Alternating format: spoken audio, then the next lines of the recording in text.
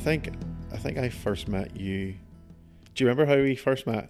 I assume I was probably drunk in a bar somewhere, touting gigs or trying to book bands or something. Not at all. I think I found the Dead on Music page online and shot you an email, and you booked my first show, which was McHugh's. Me and Nathan played, supporting some guy out of England. That was way back in 2011, probably. Yeah, to 2010, 2011. Yeah. How did you become a promoter? Because when I first started, I didn't know what promoters were. I thought bars and venues book shows, but they don't actually. It's promoters that hire the venues and book bands, and every city needs promoters. And there was a while where you were one of the busiest promoters in Belfast. How did you end up kind of in that field and doing that? Well, when I first moved to Belfast, I didn't realise, like yourself, that promoters were a thing, and I had no idea how gigs worked, and what went into putting on a show. I used to turn up at them, and there'd be a band on stage, and you'd go along and enjoy the music and leave at the end of the night, and it was all great. And I had no knowledge of how any of that stuff worked, and when I was 18, I moved up to Belfast and into student halls that were actually run by the Presbyterian Church up in Derryvolgie Avenue. Yeah. And I moved in there, and I met with a couple of like really great, really creative, artistic people. One of them was Jan Carson. No, Jan. He's now an author. Another one was a girl called Louise McFedridge and a guy called Johnny Mitchell, who played bass in a few bands, and they started a little acoustic night in the Bush Cafe, which I've no idea what the cafe is called now, but it's up on Elmwood Avenue, and it used to belong to the Presbyterian Chaplaincy, and they booked acoustic shows, and that, like, back then it was kind of year 2000, 2001.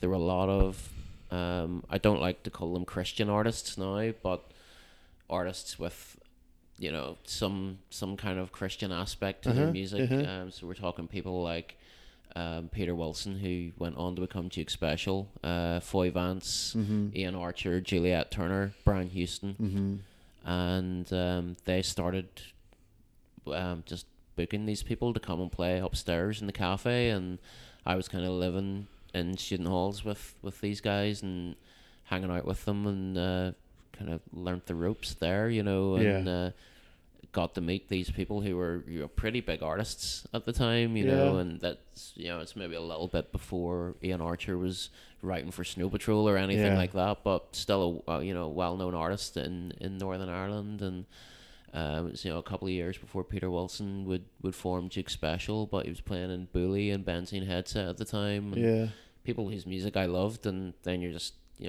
not only getting to see them, but getting to not that there was a backstage in the Bush Cafe or a green room, but hanging out with these guys before and after shows, and watching how a sound man works, and learning about the actual running of a show, and then when I moved out of those halls, like I was there for 4 years I think, and then started working for Christian Aid for a year, and had the opportunity as like a youth worker there to put on some shows of my own, and went back to what I knew, and got people like Peter Wilson and Brian Houston to play shows for me, and I was just like, this is fun, and then obviously like getting kind of older and wiser, and starting hanging out with more bands, and people like yourself and Stephen McCartney who played in Farriers at the time, now King Cedar,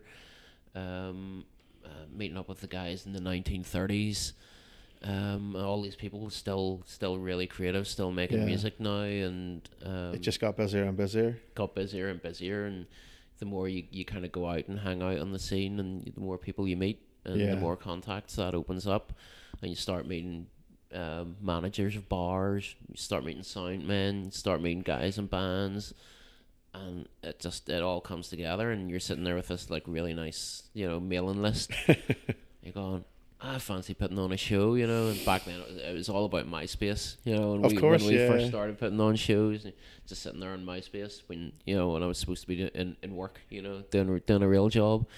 I was firing off messages, you know, and people were so keen to put on shows, and to people play were so keen to play and stuff, and yeah, it kind of spiraled from there, and then we ended up with a regular kind of monthly night down in McHugh's, and Bringing bands over from England, and yeah, we mostly work with local artists, but every now and again you would get messages from people outside of Northern Ireland being like, hey, we've heard about your show, you know, like a band from here would go over and play a show in Manchester, and you know, after the show they're drinking at the bar with that promoter, and they're like, oh, there's these guys who do a similar thing in Belfast, you know, if you want to send bands over, you know, to hang out and play shows there, you know, these are the guys to get in touch with. yeah, it was mainly folk country type shows, wasn't it?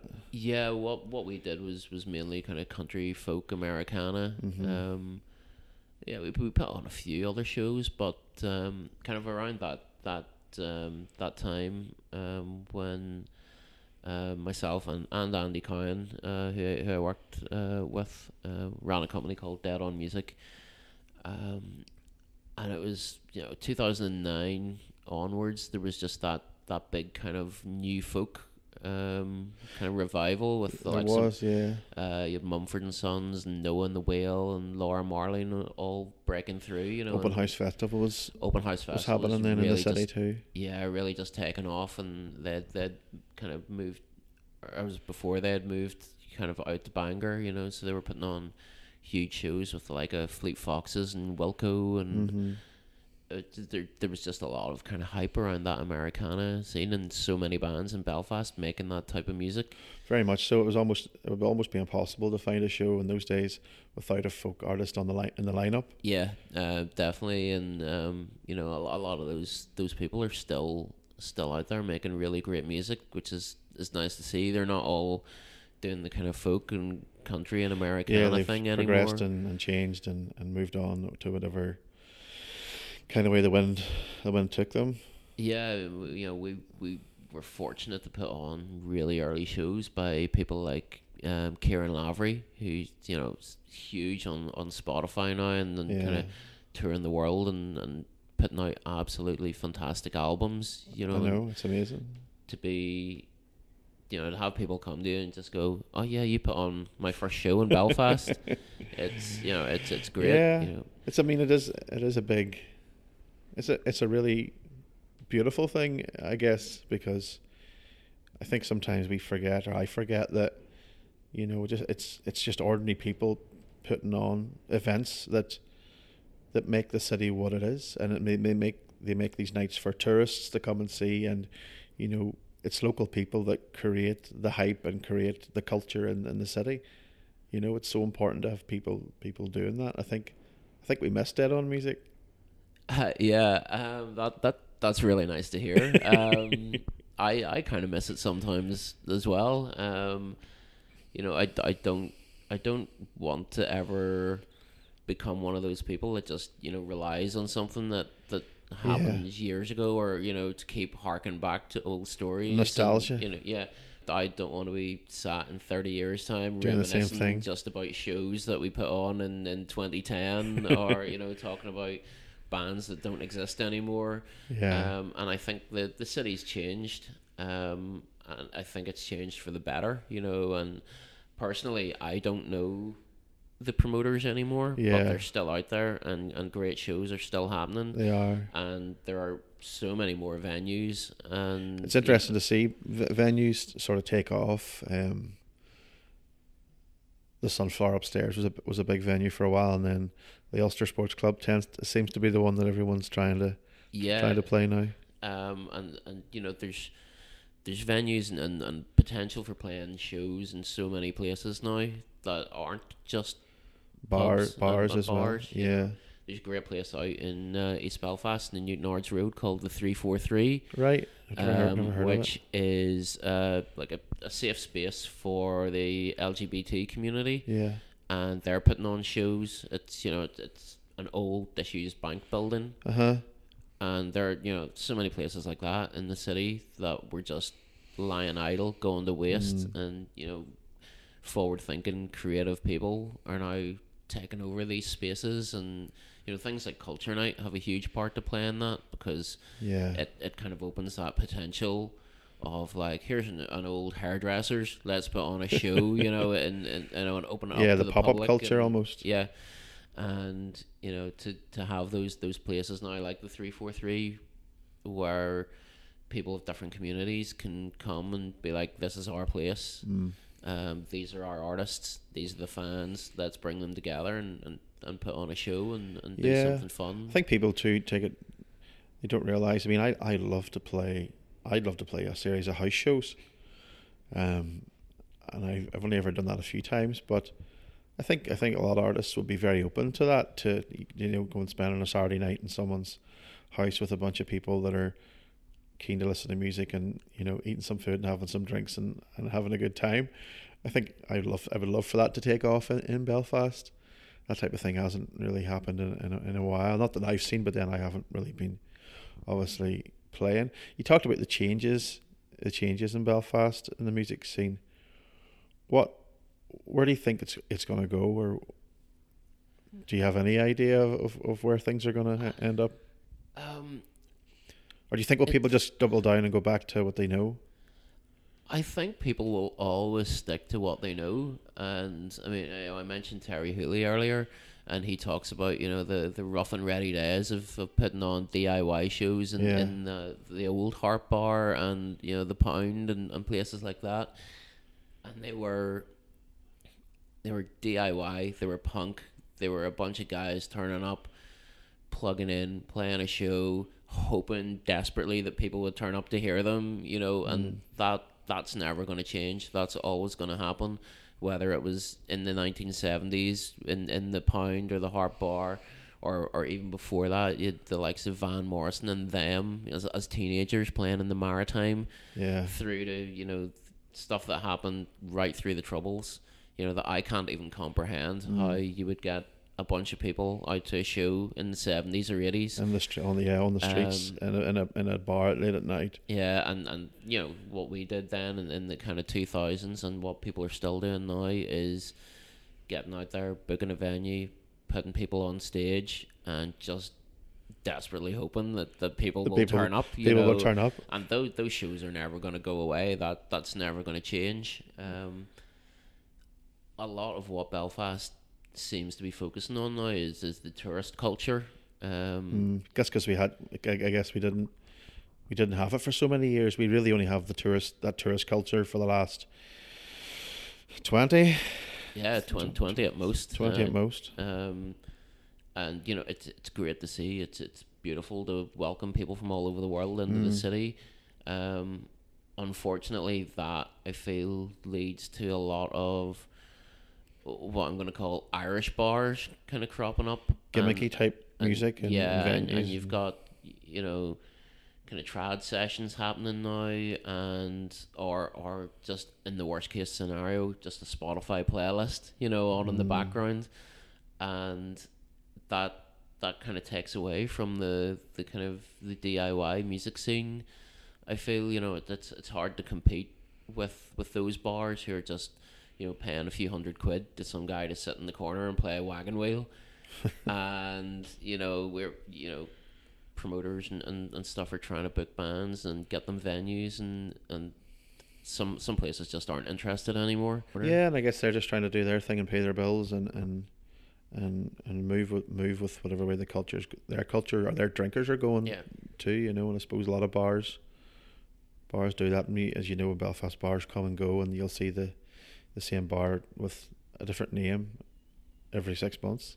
Yeah, it happens, and it's a natural change. I'm not necessarily saying it's a good or bad thing. It's just it's a different environment now. I don't know if I could start being a music promoter now, because it's such a different territory. Yeah, I literally would have no idea where to start. And when I first started in Belfast, it was kind of the end of the 90s, and the 90s had been like a huge dance scene in Northern Ireland. So you had people like Phil Kieran and David Holmes and the guys at Shine were, you know, putting on like huge dance events, and dance music was the thing in That was Belfast the thing in in the Belfast. 90s, you know. And I guess people needed to shake off a lot of that baggage that was in their families and in the area. Yeah, it was the, you know, The trauma You're and talking mid 90s was kind of ceasefire time, and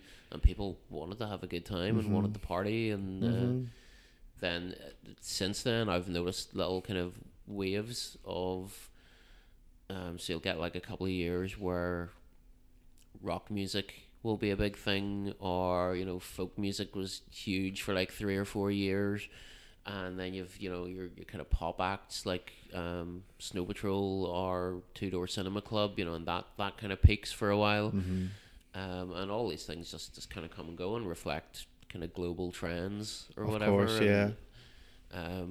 But yeah, in terms of being a promoter of Americana and folk music in Belfast at the minute, I would have not a notion where to even start with it. I know. I hope that young aspiring promoters will step up, and people that are thinking about putting on shows and doing things will have a crack at it, because it is good. It is good fun. I've done a few things. I ran the folk club in the Black Box for a while, and ran Gifted for a while too. It is great fun, even just meeting bands from Dublin and all around the country. But it's hard work. I think it's a lot more work than I realized when I started. Even just having a venue with a decent sound system can be hard to find, because a lot of venues don't actually have a system, and you're forking out that extra money to bring the system in, and that can always sort of affect the budget, affect the thing as well. There's no money in it. There's definitely not. It's not a game for someone who wants to make money. Make a profit. But so, and then you used to do. You obviously you were DJing for a while. You DJ'd at our shows, and you were doing that for. You used to do that quite a bit. You've used to kind of stop that as well. I haven't really stopped that. I haven't been booked as much as I used to. But you know, if there are any bar managers or whatever out there listening, I'm still available. That was again another kind of accidental thing that I fell into, because being a promoter, no one wants dead air between their acts, you know, and I was just, you know, I'd make up a few like iTunes playlists back in the day, because you know I'm so old that Spotify didn't exist. But that role was always so important as well. I always consider it vitally important to, you know, setting the mood and the tone of the night, you know, and choosing those songs, and you always played local music as well. I always tried to play, which was great for the city, because you go to a local show, you hear a local band, and then you hear yourself playing in the background between the sets, and it was good for the bands, and it was good for everyone, and it continued to get that free promotion out there, you know. Yeah, that's exactly how that started. Was we would have maybe 3 or 4 shows booked in advance, and while people were at one show, we'd start playing music by the bands who were playing the next one or the one after that, and then you get a reputation for, you know, playing these really good local artists, and people come to expect that at your shows, you know. So we would have played like a lot of tunes by local guys, but also then mixing that in with kind of classic folk and Americana, and, you know, and all sorts of stuff, you know. And it was just something that I kind of grew to love, and it went from building those iTunes playlists to getting proper DJing software on the MacBook, and learning next thing you're DJing a wedding. Yeah, that's I've absolutely no idea how any of those ever happened, but I DJ'd some absolutely great wedding parties. Yeah, I've definitely been to a few. people would come down to shows and be like, I love what you're doing, love the tunes. It's like getting married in 6 months. Do you want to come down? Sure, and, yeah. Flying to Vegas, do a wedding, fly home. Yeah, that never happened. I think maybe County Monaghan is about as far as I made it for one of the Emerald Armada guys' weddings. Yeah. But, one really memorable one that I did was actually on the Belfast Barge. It was down there at the waterfront, and so an Irish American couple. So a girl from Pennsylvania married a Belfast man. And I knew her quite well, and they'd been to some shows and stuff. And it's like, we want really kind of Northern Irish American country folk rock and roll kind of wedding. And I was like, yeah, that sounds exactly like something that I could do. That's right up my street. And came down and they were like, right, this is not your average wedding party. We don't want Rock the Boat. We don't want Build Me Up Buttercup. We don't want like all the nonsense that every terrible party ever plays. I was like, don't worry, got this, And there's one moment from that night where the father of the bride came over to where I was DJing. And you're always just thinking, oh no, what have I done? Father of the bride. What have I done wrong? What am I going to get shouted at for here? Where it's like, oh, that's great music. Great music so far, which is always a bit of a double-edged sword. Great music so far. Thanks. Backhanded compliment there. He was like, would you have any Van Morrison? And I was like, yeah, I've got, pretty much everything Van Morrison ever released, on a hard drive here. And I was like, just one thing, and he's like, are you going to say that you're not going to play Brown Eyed Girl? And I was like, that's exactly what I was going to say. And it's like, I'm glad to hear it. It's like, don't want to hear that. It's absolute nonsense. I don't know how it became his most popular song. Wow. So this guy's over from Pennsylvania, getting drunk in the hold of a boat floating on the lagoon, at a wedding party, listening to great kind of local music and big kind of Americana tunes and stuff. And he goes, you know what I'd love to hear? Like, no, I've never met you before, so hit me with it. What would you like? He goes, I would love to hear Madam George. And I was like, oh, it's an absolute great tune, but it's gonna, kill the mood at this wedding party. And he went, no. And me and him just looked at each other in the eyes, and I went, oh wait, you mean like the 1968 like live, really bluesy, live from New York version of Madam George? It's on all the early EPs. And he went, that's the one. And I was like, I love you, man. That's brilliant. And just played it, and father of the bride up, kind of grooving away in the barge, and you're like that. Those little moments are just that makes DJing and promoting shows and everything. It makes it worth so much it. fun. It makes it worth it. And he probably still tells that story and talks about it to the family. And do you remember that time we went to Ireland, the wedding party on the boat? And yeah, do you remember that DJ who had red wine all down in the front of his shirt? Oh man! And so you've kind of moved away from that type of thing with your spare time. Obviously, you're a web designer, kind of first and foremost, aren't you? That's kind of your day job, isn't it? Yeah, that's the real job. That's where the money always was. that pays the bills. But that's a great skill to have when you're a promoter, because you can knock up a poster in 15 minutes. And it is, yeah. You learn to be pretty proficient with Photoshop and that kind of thing, and you're all in this job. You're always sort of or trying to be ahead of the game. So in terms of social media and everything, we were always early adopters, on the Twitter in like 2009 and Facebook in 2010, and learning how to use those tools to promote your shows and promote the artists. And I knocked up a few websites for bands and stuff as well, because they didn't have a great online presence. So yeah, it was a nice skill to have. You started this thing called Wartime NI. Yep. Tell me a wee bit about that and how it began, and kind of your ethos for it. Well, Wartime NI started out as a personal blog that I never thought anyone would read. And the Second World War is just something I've always been interested in from I was no age.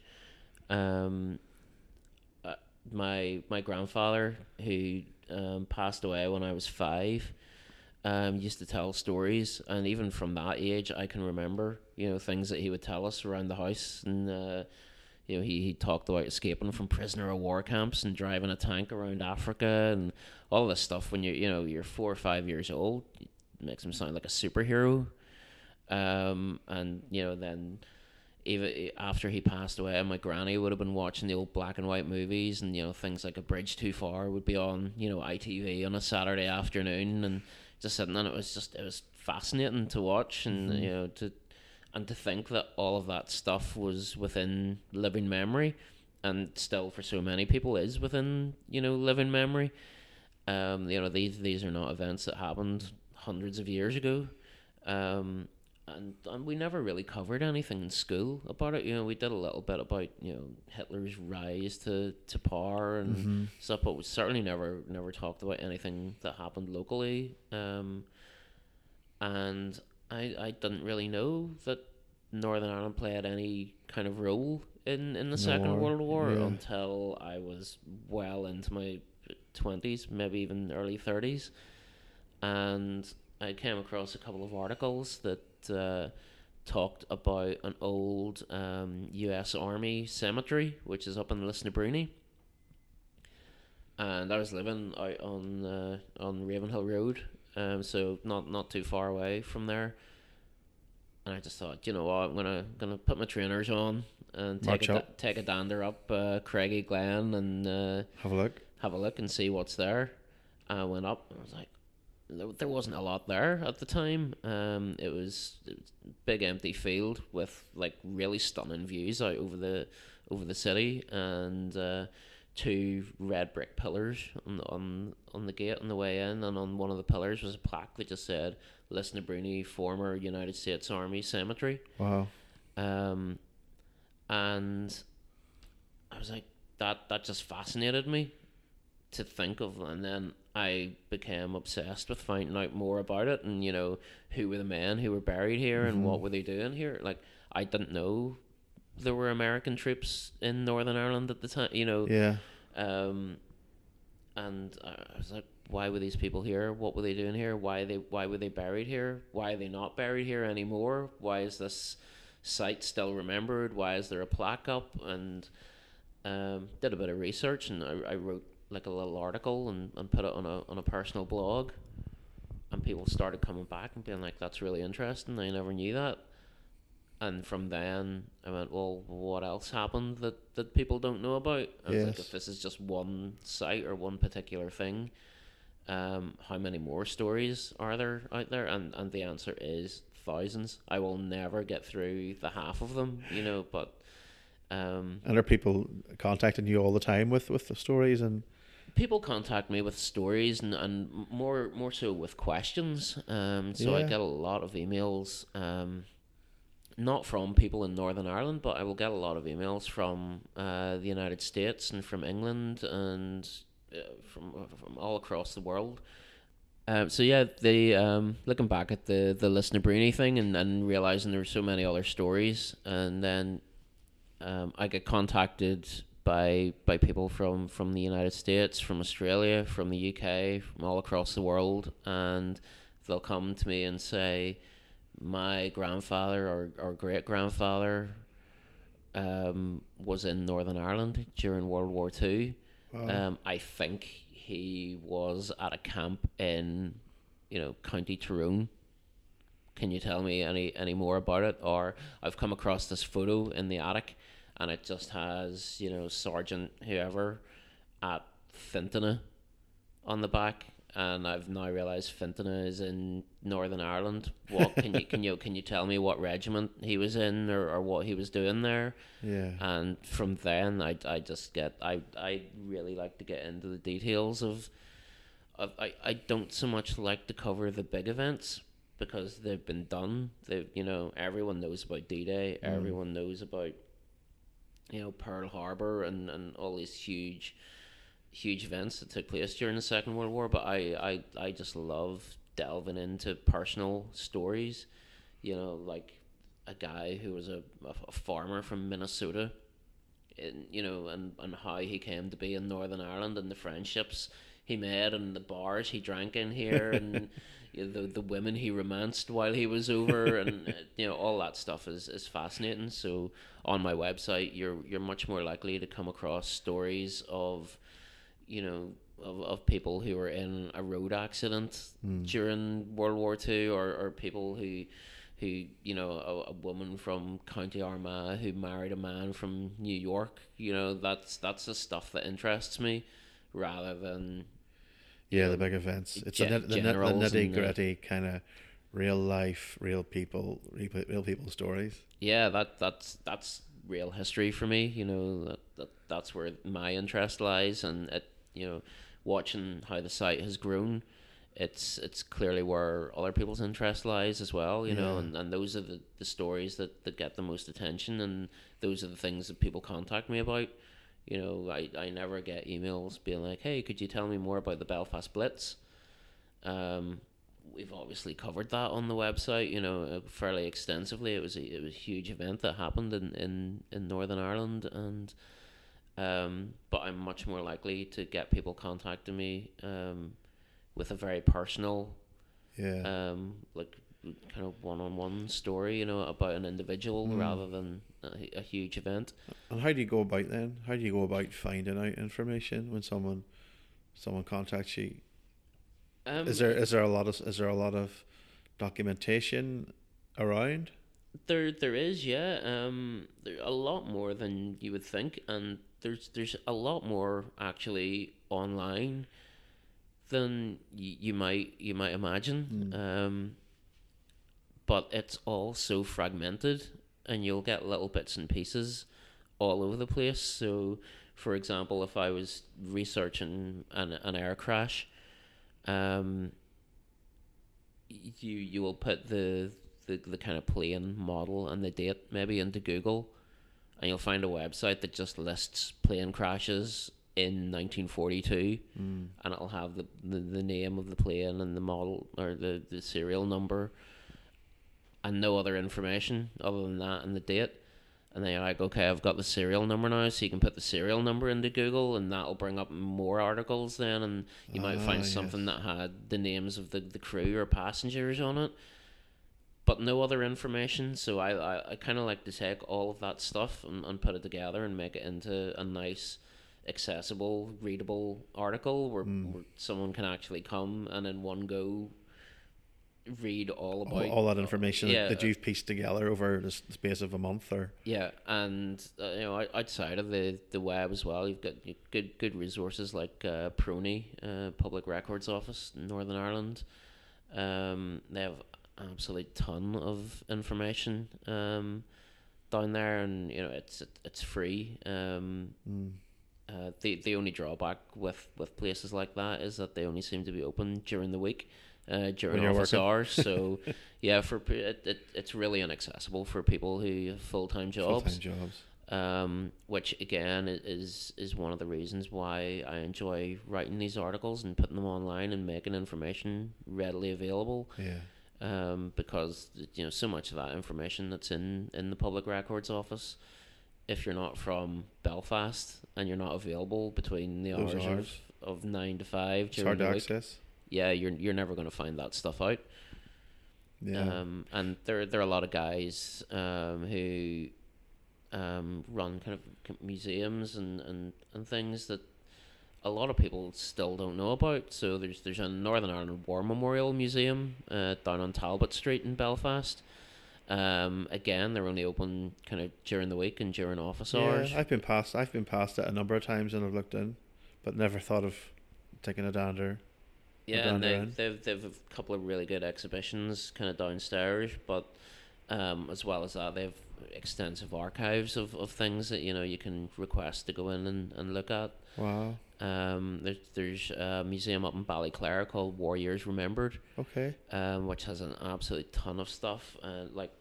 We're talking like World War II era vehicles and everything up there, and they've recently launched a exhibition on Blair Main, who's kind of let's call him an infamous war hero from Northern Ireland, who was one of the founding members of the SAS. Right.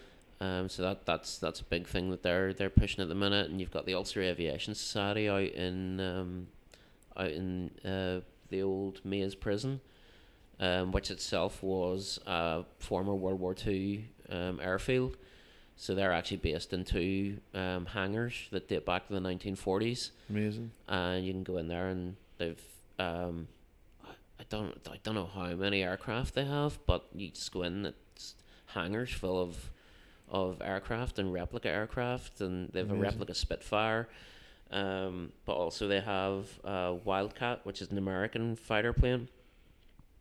And the Wildcat itself was crashed on Christmas Eve 1944 in Lough Neagh, and Ulster Aviation Society dragged it up with help from Army engineers and brought it up out of the loch and restored it, and that was in 1984, and they're still rebuilding that plane now. It's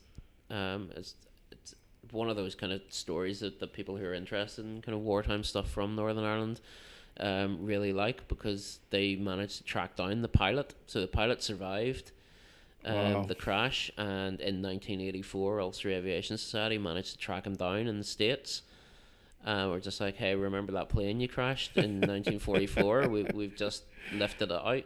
And the guy, who was called Peter Locke, he passed away in 2017. But prior to that, he'd been over many times to Ulster Aviation Society and would do talks and things around Northern Ireland about the time he crashed his plane in Lough Neagh. And actually, being on Christmas Eve, he was on his way up to a Christmas party in Derry. I was wearing his nice suit under his flight overalls and everything, and or he was wearing his officer's uniform, underneath his flying suit. Yeah, and crashed into the loch, and it was an intentional crash into the loch. He lost power in one of his engines and had a full tank of fuel because he'd only just taken off from Long Kesh. And he thought, if I come down on land, I'm done for. This whole thing's just going to go up. But if I come down on water, it's a much safer option. So he managed to find his way to, I think it's Portmore. It's just a little bit of water just off Lough Neagh. Yeah. Came in over Portmore and crashed into the water. And there was a device on the old life jackets that secreted this yellow dye, so that if an airman crashed at sea or in water, the rescue teams would be able to see the yellow in the water or follow that kind of trail and find the person. So his life jacket secreted all of this yellow dye and ruined his officer's uniform that he had on. He was picked up by I can't remember the guy's name now, but a guy who's still alive and well today up around those parts, and he was a 12-year-old boy who saw the plane crashing, and he ran back and got his dad, and being out on the shore of Lough Neagh, they had a boat and they took their little rowboat out and picked this guy up, and obviously, are you okay? Is it anything broken, any injuries? And he's like, I've got a Christmas party to go to up in Derry. They're like, that's it. That's all they had to say. And that was it. And then took his flight suit off and looked at his officer's uniform. It was yellow. Look at the state of me. And he went up and went to his Christmas party that night and got absolutely mercilessly slagged off by everyone there for the state of his officer's uniform. And you're just like, those are the stories. Forget how they just crashed a plane. Oh, that's really interesting. And what other? I mean, you run the website, and do you do events? Do you do talks? What else kind of? What else does that look like? Yeah, I've done a couple of talks. It's last year I did one with the East Side Visitor Centre out in East Belfast in Newton Ards Road at C.S. Lewis Square there. Yes. And they brought me in to talk about the shipyards during World War Two. So by that time, Harland and Wolff was the only shipyard in Belfast, and I think they made well over 100 vessels that saw use during the Second World War. Wow. And again, it's one of those things that in Belfast we like to spin the wrong narrative about things, and all anyone knows about Harland and Wolff is that they made the Titanic. And it's like, let's celebrate our greatest failure. It's museums and everything now about a ship that sank. It's amazing, isn't it? When you start digging through the archives and start reading stories and realize that they made really famous ships like HMS Belfast, which is still floating on the Thames there in London. And you can go in and look around HMS Belfast, and that was built by Harland and Wolff. Mm-hmm. Fired some of the first shots on D-Day from HMS Belfast. They had people like Churchill and Eisenhower aboard, and those you just don't hear these stories. They're stories that just aren't told, and I only recently discovered that as well as ships, Harland and Wolff were making tanks. Wow. and everything. There's photos actually up on the website of tanks that were built in Belfast, and then after the Blitz they moved their production out to Carrickfergus. So if anyone's ever out in Carrickfergus and driving through the town, you will see on the left hand side a Churchill tank sitting up there, and that tank was built in Carrickfergus. By Harland and Wolff workers. Wow, that's amazing. Yeah, we just don't know enough about our history. I guess we just get caught up in. You get so caught up in the troubles that you kind of forget what was before. Yeah. You can't even really imagine what was before, especially if you were born. It's the Titanic, the Troubles, and Game of Thrones is the trinity of things that we like to talk about here. But and I appreciate that a lot of the history is tough to talk about, and being from Northern Ireland, everything always has that little which side we on, or the kind of elements of sectarianism that kind of creep into everything. But I don't think the Second World War should be a discriminatory thing. Those are tough conversations to have and things that need to be resolved, and I'm not in a position to make any judgments on those, and it's not the area of history that I look into. So for me, wartime NI is not divisive, it's not sectarian, it's not one side of the community or the other. It's it's the facts and it's history, and it's history, and it affected everyone. And as a friend of mine said a couple of years ago, when the Luftwaffe flew over Belfast and dropped their bombs over the course of 4 or 5 nights, they weren't looking to see what flag you had outside your house. They were mainly aiming for the shipyards, but if they happened to overrun you were going to get a bomb dropped on you regardless of who you were. Of course, yeah. And Protestants, Catholics, everyone signed up, everyone enlisted. Northern Ireland didn't have conscription, so no one from here was forced to fight in the Second World War. Right. They all volunteered. Again, the conscription thing came down to the kind of Protestant Catholic thing, and it was the British government's decision to not bring in conscription here, to kind of appease nationalists. By going, we're not going to force you to fight, but if you would like to join the army or the air force or the navy, that would be a great thing. And a lot of people did, and it's a fact that even from the south, like tens of thousands of people from the south of Ireland enlisted to serve in World War II as well. And little fact being that Northern Ireland's only Victoria Cross winner was a nationalist, from northwest Belfast, James McGuinness. Wow. Won a Victoria Cross for his actions in submarine duties out in Japan. Wow. And that's that's something that I feel like certain communities try and hijack these things, and are like, this is our thing, and wearing a poppy is our thing, and celebrating this is our thing, and celebrating that is their thing, and it disgusts me, Yeah. and I feel like it's a shared history. It happened to everyone, and Yeah. Share it, yeah. and look at it for what it is. Do you have any other stories that you've heard from around the area? Oh, there are so many. It's What are some of your favourite? I was actually looking into your neck of the woods up in Mackara there, and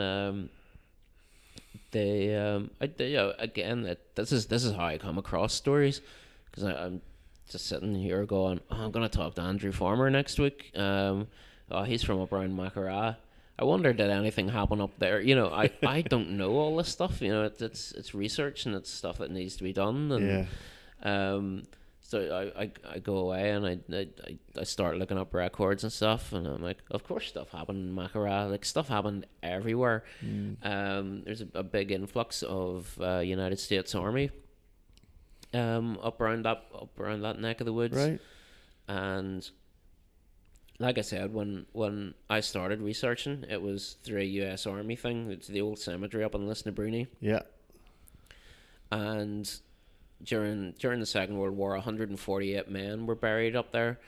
I should also say that since I first visited there, Lisburn and Castlereagh Council have done a fantastic job of marking the area, and there's now a proper monument, like an obelisk with all the names of all the men who were buried there.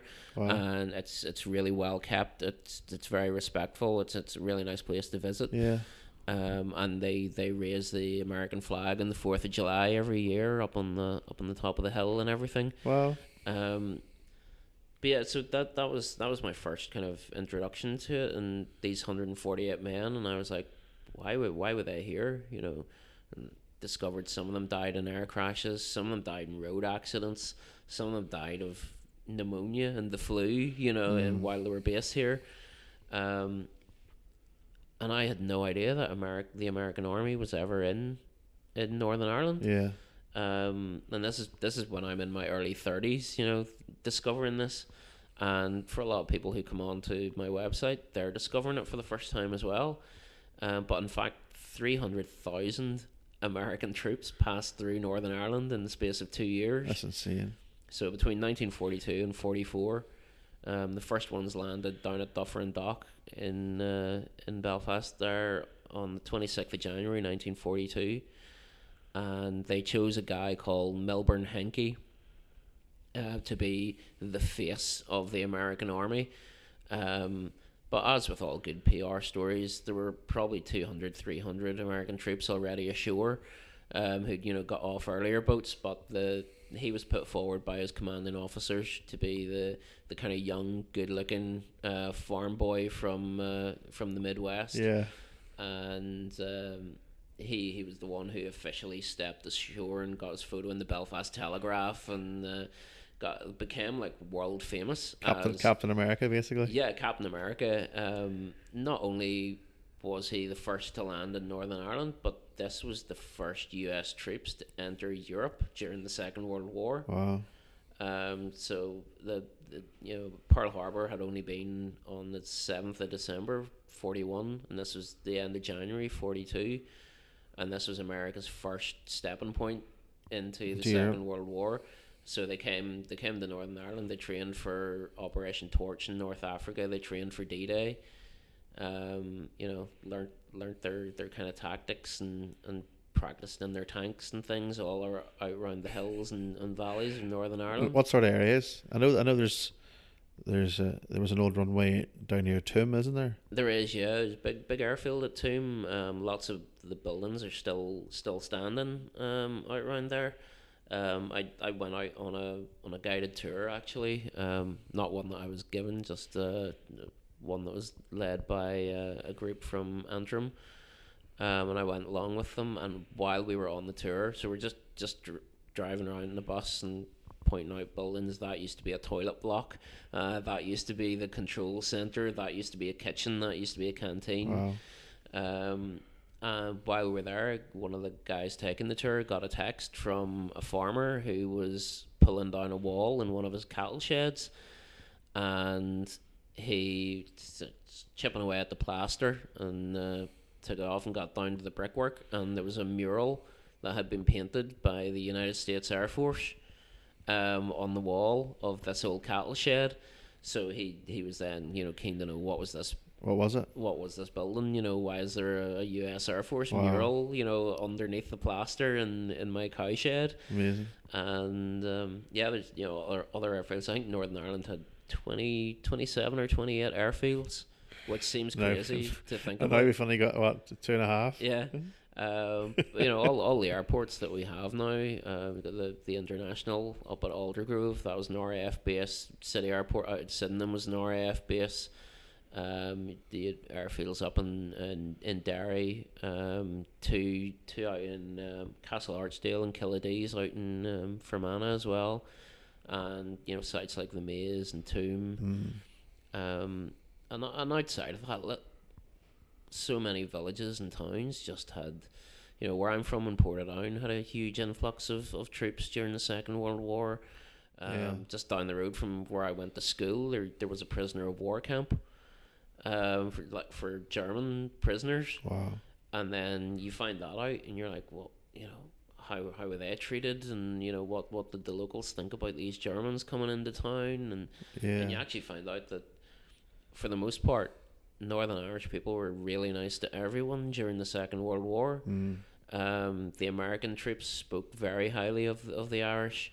The Germans who were prisoners of war, the Italians who were prisoners of war, say they were treated exceptionally well. Yeah. It was that thing of when you're a prisoner of war, you're no longer the enemy. You're out of the you're being cared for you're being well looked after, and people from the communities here respected that these were just 18, 19-year-old kids doing a job the same way as they found a lot of kind of common ground with older people here who maybe had a son or a daughter the same age, and maybe their kid was off in France or off in Germany or the Netherlands fighting. So they wanted someone to look after. They would want someone to look after their kid. The way they looked after the people. It's really interesting. And are there any particular characters that you find out about that you're interested in, or there are just so many. And like going back to kind of like the music and the art stuff. When you're dealing with a huge topic like World War II, it encompasses every walk of life, and you find those people as well who are musicians and who are artists. There's a really famous artist called Frank Mundy Coombs, right? Who's a fantastic painter and was from London and had art studios over in England and everything, and he still has works hanging in museums across the UK, maybe elsewhere as well. But he joined the Royal Navy at the outbreak of World War II, and he was working on HMS Caroline, which is still docked down in Belfast here, and you can go and visit it and tour around the ship. It's an old World War I ship, which was kind of out of use but used as a shore base during the Second World War. So this guy, fantastic artist, was just happened to be there during the Belfast Blitz and was killed in the Blitz and is buried in Belfast City Cemetery. One of the interesting things about Frank Mundy Coombs is that he was openly gay, which is a hugely it wasn't talked about in the 1940s. It was illegal for a start back then. But he had a partner who was another artist over in England, and it didn't seem to be, I don't know in his military career if it was a big secret or anything, but certainly from the research that I've read, he seemed to be out and proud, and it's those stories about real people. Yeah, And just living their lives. and then the kind of differences between, in some ways we've come so far since the 1940s, and in other ways we haven't come really that far at all. Yeah, that's really interesting. You told me a story about a farmer that had a painting. Yeah. Do you remember that one? Someone gave him a painting and he wasn't allowed to. Oh yeah. Do you remember that one? That it was. Yeah, I tell so many stories. You see when I start talking, I'm glad this is being recorded because I'll actually be able to remember what I'm talking about. But yeah, it wasn't a painting this farmer was given. It was a photograph, and what happened was, now I don't know if any of this is fact. I've never been able to track this story down in the records for reasons that will become apparent. We don't care about the facts. We want to hear stories. We want to be entertained. But I was told this story on a bus tour by a guy from out in County Tyrone, and his story was that a friend of the family had this house. And during the Second World War, a German soldier had come down in a parachute and landed to do some reconnaissance around the area, which is entirely believable. That's something they did in other places. So this guy had landed in County Tyrone and sought out people who he knew or he knew he could be affiliated with. And his job was to go around all the air bases, which we talked about earlier, and photograph them and plot them on maps and take that back to Germany. So he had all this high-tech equipment with him for taking the photos, for, the kind of all the documentation stuff they would have. And he was taken in by a family in County Tyrone. Because they just kind of saw him wandering about the place and were like, if you're caught, you're a dead man. It's like, we'll hide you for a while, but just say nothing. And the guy used their car and obviously quite a well off family in the 40s, so they drove him around and kind of concealed him for however long he was here. And they're like, right, we'll do this on one condition. It's like, we've got this old family photo. It's a really tattered, old battered photo, from maybe the 1920s or whatever. And they're like, we'd like you to use all of your fancy equipment to make a nice big, enlarge the photo, and, make it nice so that we can frame it. And I was like, right, okay, you keep me safe, you drive me around the air bases, and I'll, use all my technology here to enlarge this photo and make it nice for you. Wow. And he's like, but you can't put it up until after the war. He's like, regardless of who wins, he's like, this photo and this story can't be told until after the war. And the guy who owned the house was like, yep, that's fine. Yep, you do the work. We'll hide the photo away until this war is over. And those stories are just mind blowing to think that this is an enemy soldier just having this beautiful one-on-one relationship with a family, and having the chat and stuff. And he did it, and he enlarged the photo using whatever equipment he had over with him, and he rolled it up and put it in like a little tube, and they hid it in like an alcove in the wall. And then people forgot about it because the war went on and on and on, and it's that kind of thing that you always hear of, like, people said, "Oh, it'll be over by Christmas." No one expected it the last 6 years, and the war dragged on and on and on. People forgot about this photo, and it was only discovered years and years and years later, like maybe the 1980s or 1990s, when somebody was doing some work around the house, and uncovered this thing hidden behind a wall. And they're like, oh God, yeah, do you remember?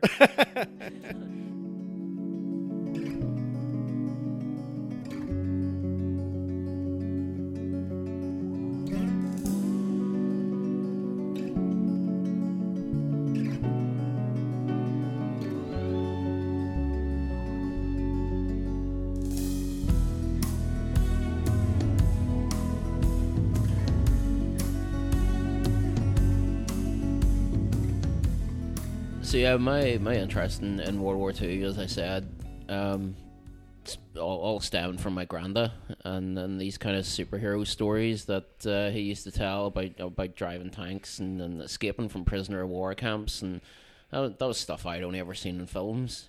And being a good Northern Irishman, I always assumed he'd put a wee creative spin on his stories, and I was like, these are great stories. Never crossed in my mind that this was real life. This was what he'd done, and growing up hearing all these things and thinking this is, I couldn't comprehend the fact that even someone in my family had been to Africa and India and Palestine. It's just these were places I'd never heard of, and certainly had never been or had any hope of ever going to. And he'd been there in the 40s, and he was there in the 30s and 40s. And he had done 7 years military service before the Second World War even broke out. Wow. He was serving in India and Palestine, and actually, if family stories are to be believed, played international field hockey for India. He was based in India for long enough to play hockey for their international team. Amazing. So yeah, those are records that I'd love to track down and just find out. But yeah, he's a keen sportsman, played hockey, football, boxing for the regiment, and had always told these stories about escaping from two prisoner of war camps. Wow. Not like one's just not enough. One's not enough. It's like, yeah, your granda escaped from 2 prisoner of war camps, and I was like, aye, of course he did. That's a great story. Found clearing out in my granny's house, and we came across letters and postcards sent from these prisoner of war camps. Wow. My granny had received one in 1943, one in 1945. And yeah, like reading back through archives and war diaries and stuff now, and I'm like, oh yeah, wow, this is all true. That one of the escapes was not so much an escape as just a moment of good luck, where he was in a prisoner of war camp in Italy in 1943, and the Italians obviously allied with the Nazis at the time under Mussolini, but they surrendered in 1943. So the Italian war ended in 1943, and the Italians surrendered, and their army just gave up. Wow. And the Italian guards at the prisoner of war camp just walked away, and the Germany had occupied parts of Italy at the time, but German troops couldn't arrive there at the time, so it was going to take them 2 days to get to the prisoner of war camp. So they just left in between times. Over 1,000 men just walked out. Wow. While the guards had left. Yeah. So there's like a mass escape, but the thing was they were still in occupied territory and still fighting a war. Yeah.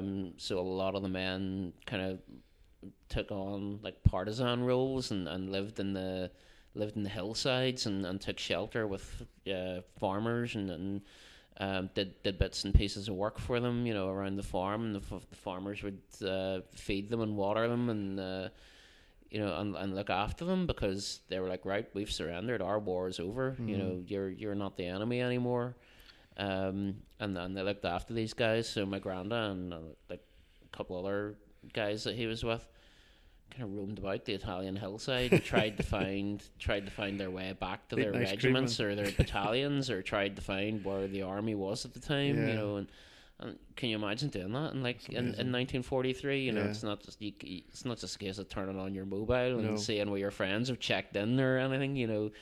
So they're using all this underground information and talking to people in the resistance movements and trying to find their way back to the front. And eventually he was recaptured by the Germans and put in another prisoner of war camp in Germany. And I've no idea how he got out of that one. I suspect he may have got out at the end of the war, because he was still writing from there in 1945. So I suspect that wasn't so much an escape as just the war is over and everybody's free to go. But one of the things that I found in his or in the kind of documents and things that my grandmother had kept was a Christmas card that he had been sent in 1946. So it was like a charity Red Cross Christmas card, and it was sent from South Africa, from Port Elizabeth in Cape Town, and read this Christmas card, and it was just a very nice, hey Alec, hope you're having a great Christmas, hope the family's keeping well, kind of thing. And he's like, oh, what I wouldn't give for another game of volleyball in Camp 4B. Oh. And signed Harry Rose Innes. Wow. So it's like, even something as small as that provides you with so much information. Because you're like, right, that's the camp he was in. That camp was in Germany. That's what they did to pass the time. That's how they passed their time. They were obviously keeping active and trying to keep healthy and whatever. So I started like an online thing of trying to find either Harry Rose Innes or someone related to him. Yeah. And the first thing that I discovered was that Harry Rose Innes had written a book. Wow. About his time in that camp. His time not in that camp, but he had written about an escape from a prisoner of war camp in Italy. And him and a couple of guys had got on a train. So they'd all feigned illness. To be brought to the local hospital. And I don't know what illness they made up, but they were all on this this train going for medical treatment, and jumped out the windows of the train. Man. So Harry Rose in this book's called the Po Valley Break. So Wow. in the Po Valley there in central Italy, and they escaped from this train, and it's a fantastic. It's kind of semi-fictionalized, it's a novel that he's written. I think he wrote it in either late 60s, early 70s, and it's crazy reading that and thinking, one of the guys in this novel might be my grandfather, and yeah, you just don't know. You don't know. He's given kind of generic names to everyone, and but it's an absolutely astonishing read, of just his time in trying to get back to the war, and his time in Italy and living with these farmers and working with the underground movement, and that dedication too. You think you've probably been through enough, but that dedication to keep going, and you're already there. So what else would you do but go back to the front? Yeah, go back to your friends and do the job that you were there to do. That's why they were there. There was never any talk of them going home, or I'm in Italy, how do I get back to Northern Ireland, or in Harry Rose Innes' case back to South Africa. No, it was like they wanted to go back to their friends, and that was they weren't just work colleagues on the front. They were your family, they were your friends, they were the people that you saw every day, and ate with, washed with. These were people who hadn't seen their actual families in years. The motivation of why a lot of people thought they were fighting for their friends. Yep. Too. And finding out those people with connections to my grandfather, and things that clearly went on beyond the war. And the fact that people were still years later sending Christmas cards and to each other, and you're like, it wasn't easy to maintain those connections in the 40s and 50s, from the other side of the world. Of course. And do you have his medals and stuff? I do have my grandfather's medals. I've got 3 medals from him. So the war medal in 1939, the 45 star, and the Africa Star. And they're I'm very proud of them, and very very very proud to have them, and it's a nice kind of tangible, kind of tactile thing that it's not just a story. It's I mean you're part of something. You're part of the story. He's your relative. He's someone you know. Or you knew you might have been only five when he. So I as a person I didn't know him incredibly well, but you know him through the stories. Him through the stories, and to have those medals that you can hold in your hand and be like, this is who he was. And his father, actually, my great grandfather, who I never knew, won a Distinguished Conduct Medal in the First World War. and was presented with a silver watch by the townspeople of Portadown. And I have that watch. Oh wow! And it's still in full working order. You can still wind it up. It keeps good time, and Amazing. it's engraved on the back with presented to Corporal Joshua Liggett. In recognition of his distinguished conduct medal from the townspeople of Portadown. You'd probably be really surprised if you find out all the things that people around the country have stashed away on top of cupboards or in a wardrobe or sitting on the mantelpiece. You'd be shocked probably. I get the odd email from time to time being like, "Oh, we found this thing in our house.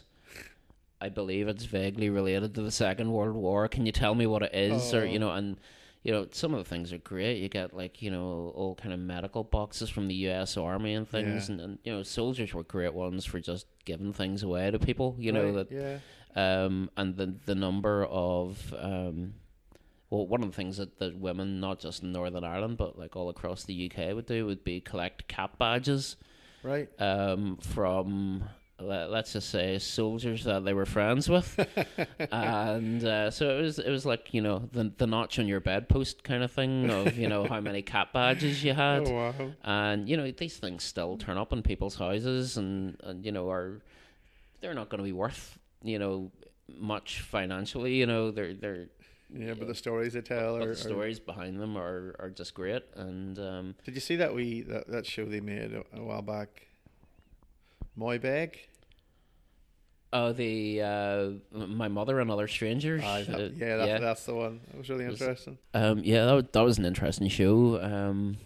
Very heavily fictionalized, but just a great story, and it was all the local towns around, because it was all the local towns around Mid Ulster. That's why I find it quite fascinating. Magherfelt, I think, featured all in around it. Lough Neagh, and there was a huge military presence out there, and one of the criticisms that show got from historians was that there wasn't enough military. So with the restrictions of things like the special effects that they could budget for and stuff, they would quite often have a plane flying over.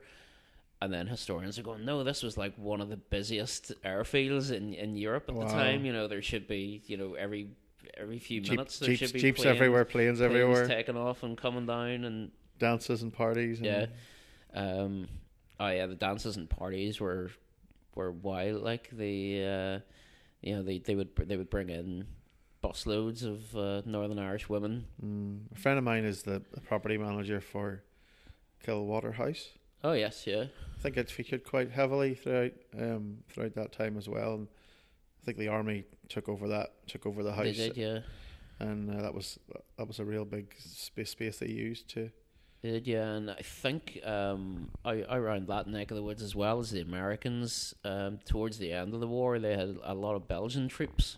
Right. So that this is not a widely known story at all, even amongst kind of World War II historians and stuff, but the Belgian army reformed in Northern Ireland. Wow. Towards the end of World War II. So as Belgium was occupied by the Nazis, and a lot of young men kind of fled and were freedom fighters and a lot of them made their way to the UK, and those who made their way to the UK eventually decided to reform the Belgian National Army. And their training grounds were all in Northern Ireland. So the kind of progression of stuff in Northern Ireland was British Army regiments came here in like 1940, 41 and used kind of areas for training and built camps of Nissen huts and used a lot of those like stately homes like Kilwater House and places like the Argery out in County Armagh, Wilmont House there in Dunmurray, big homes like that where the officers would take over the main residence, and then the grounds would be used for Nissen huts and tents where all the troops stayed.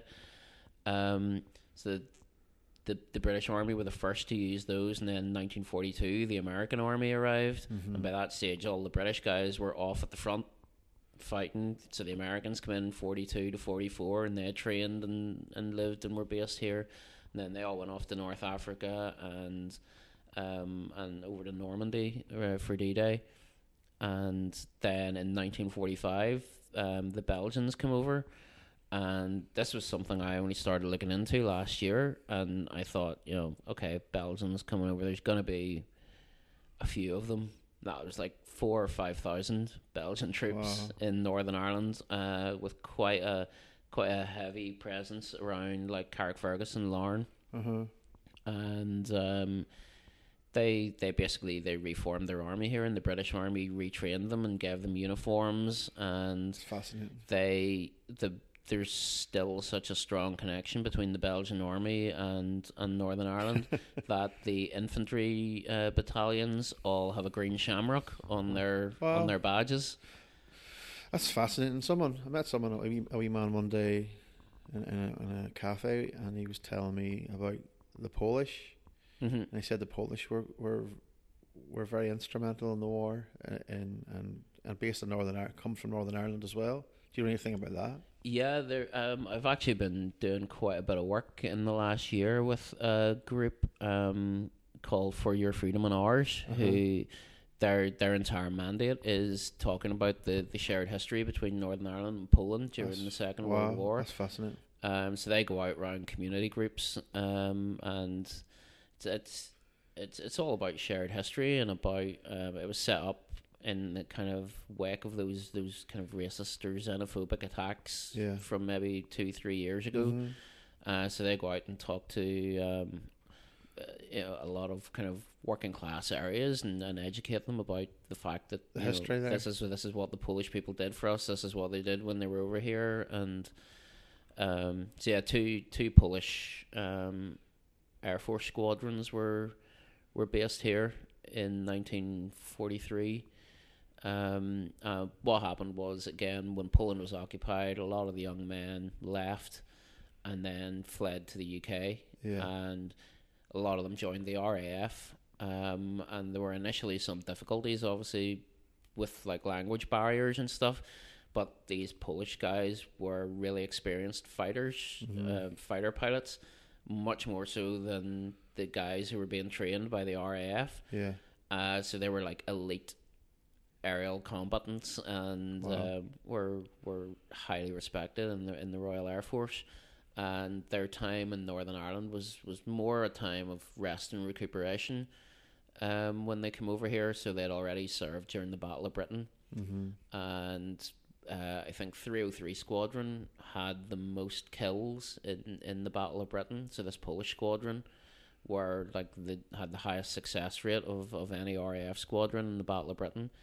And eventually them and 315 Squadron both came to Ballyhalbert, out there on the Ards Peninsula, and struck up like a great rapport with the local community. And they weren't here for long, but the impact that they made was huge, and the fact that people still talk about them and people still want to know about that history of when they were here.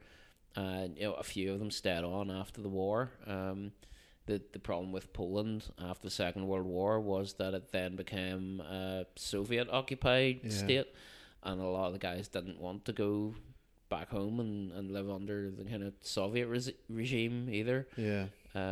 So they would have stayed in the UK, and a couple of them stayed out around Ballyhalbert, and that's so these guys are now going around and telling these community groups that Polish people living in Northern Ireland isn't a new thing. It's not for a long just time. something that's happened in the last 10 or 15 years. And perhaps maybe the people in Poland know the history between Ireland and Poland, and that's what favours them coming here in the first place.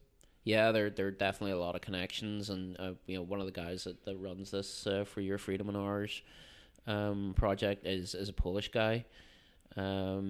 And he's been living in Belfast for maybe 10 years or so now, and is just so proud of these stories.